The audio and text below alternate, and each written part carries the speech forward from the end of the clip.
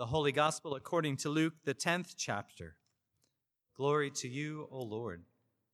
The 70 returned with joy, saying, Lord, in your name even the demons submit to us. He said to them, I watched Satan fall from heaven like a flash of lightning. See, I have given you authority to tread on snakes and scorpions and over all the power of the enemy, and nothing will hurt you. Nevertheless, do not rejoice at this, that the spirits submit to you, but rejoice that your names are written in heaven. The Gospel of the Lord. Praise to you, O Christ. Please be seated.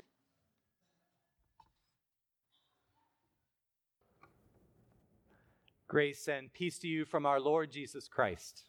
Amen. What do you know about angels? Just recently, I watched a new show on Amazon called Good Omens. Has anybody seen that yet or read the book that it's based on?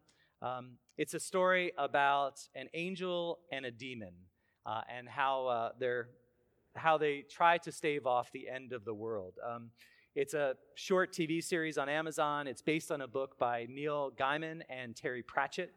And it traces the 6,000-year relationship between an uptight angel named Aziraphale and a devil-may-care demon named Crowley, who have known each other since the Garden of Eden, where a certain demon tempted a certain couple who got in trouble, and a certain angel then was charged with guarding the gates to the garden with a flaming sword.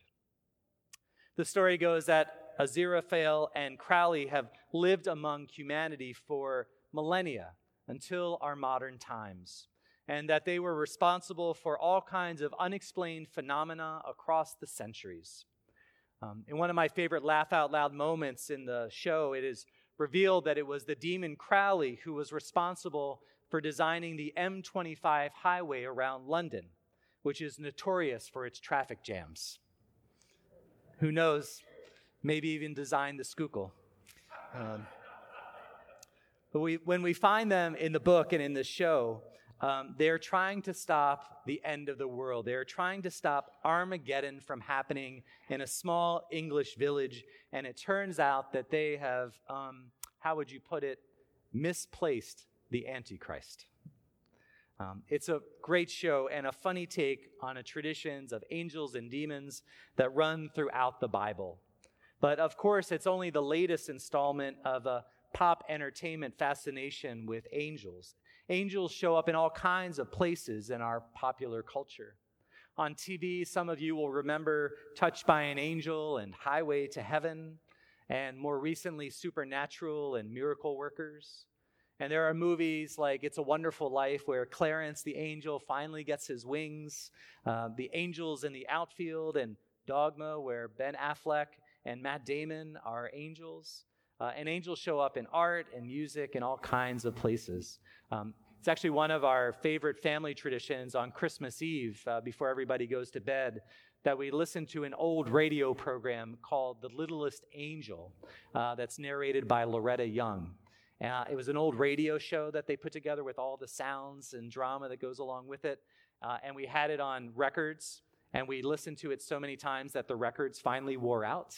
And we had to find copies and put it on a CD so that we could still listen to it. So we love that story of the littlest angel, the littlest angel, who all that he had to bring to the Christ child was his box of favorite things, which seems so insignificant to all the gifts that everybody else brought. But it was the favorite gift of the Christ child because he was a child too. So angels loom large in our imaginations, but that really only scratches the surface of what the Bible says about them. The Bible has a lot to say about angels, some of which you heard this morning. And all that sent me to my trusty Anchor Bible Dictionary reference books. And I read all about angels this week in the Bible from Genesis to Revelation.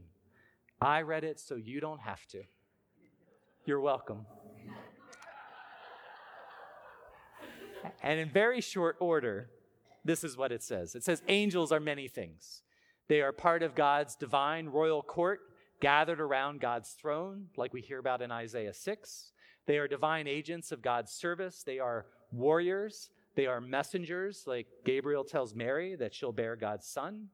They are guardians of individuals and churches, protectors of the pious. They are teachers and mediators, revealers and guides. They are interpreters of visions and mysteries.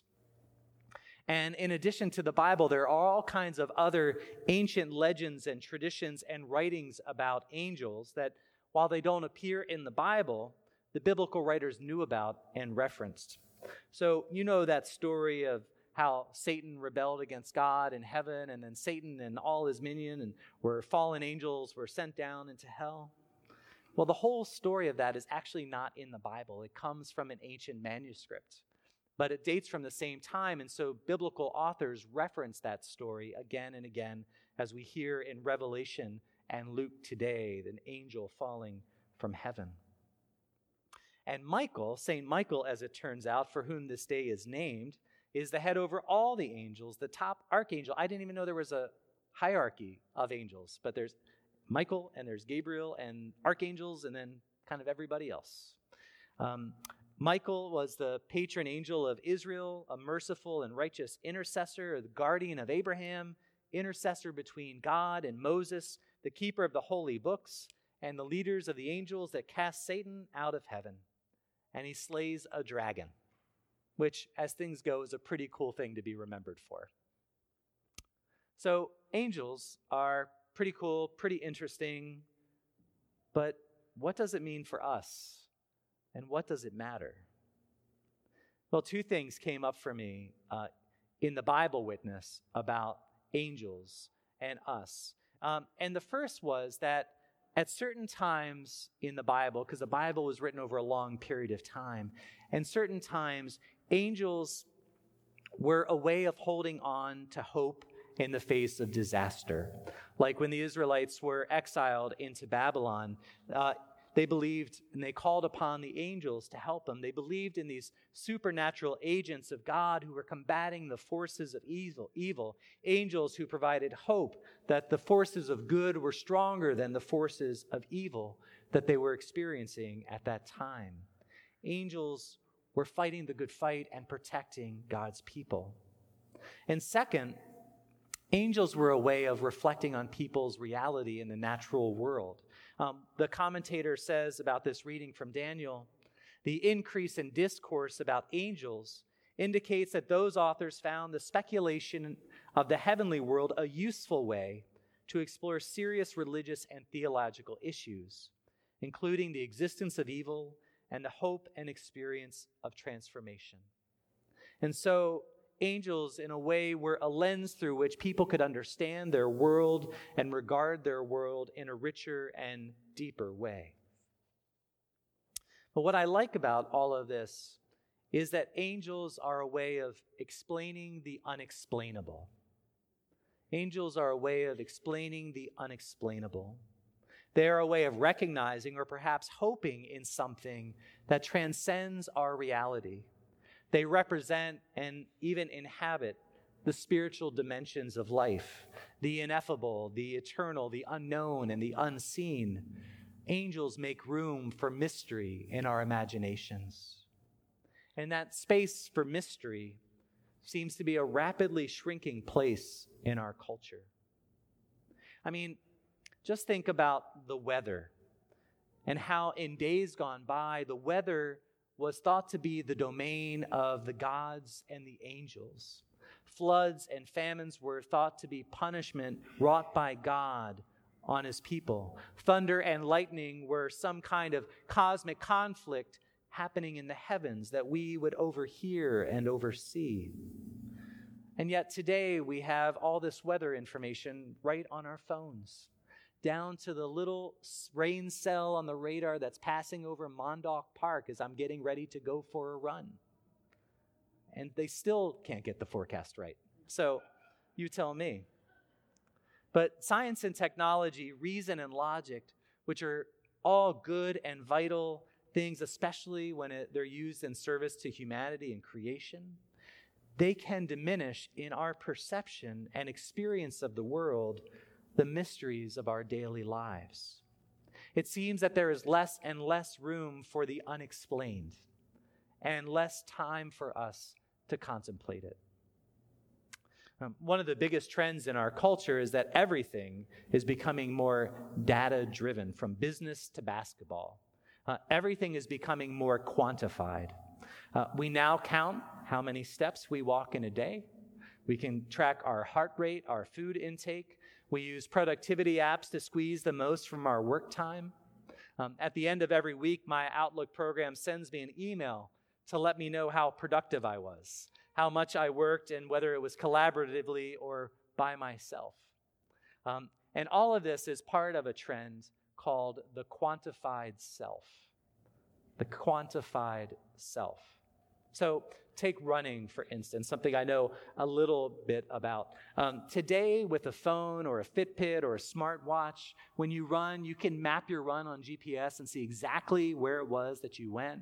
You can measure your distance, your pace, your heart rate, your oxygen load. Science and biology tells me that at the end of my run, I get chemical endorphins that release that give my body a runner's high. And I love all that data.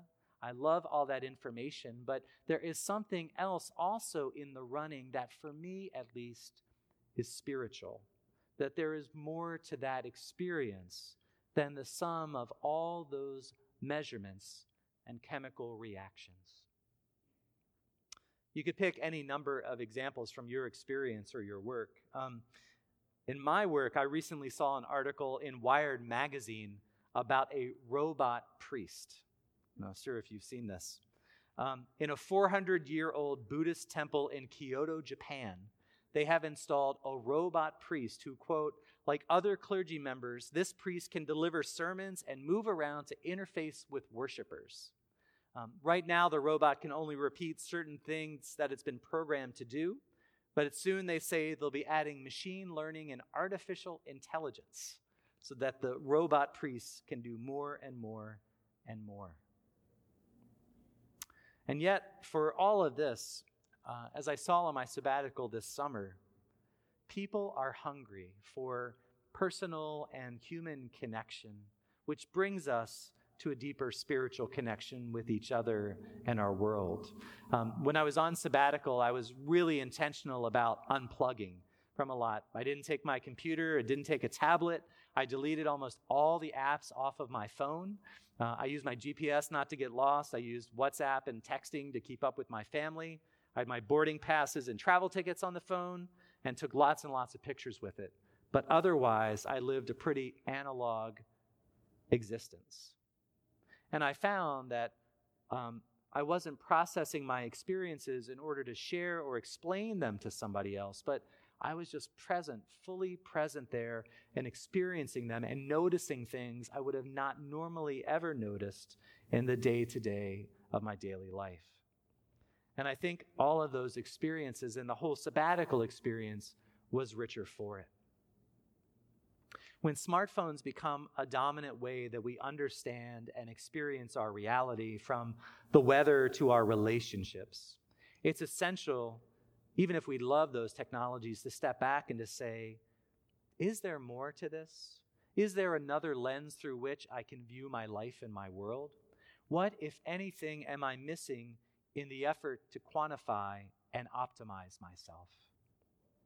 And so, when it comes to the angels, it's nice to know that amidst all of this, somebody is looking out for us, that we are not alone in fighting the good fight, that the forces of good are at work even when it feels like the forces of evil are winning. At our 7:45 and 9 o'clock service sharing times this morning, we had story upon story about how people had encountered angels in their everyday lives, often an unexplained meeting with a kind stranger who made everything just seem okay for that moment, and then they never saw them again. Moments where other people have become angels for us, to know that we are not alone, that we are supported in walking this life of faith. But also, I think there's an invitation in these readings to make room for our lives for the unquantifiable, to make room and space for mystery, for spirituality, for your body to move because it can and it wants to, and not just for how many steps that you'll get in. For time to be in nature and time to be with others, time that is unscripted and time for the unpredictable, to make room for the mystery. And as it says in Daniel, those who are wise shall shine like the brightness of the sky.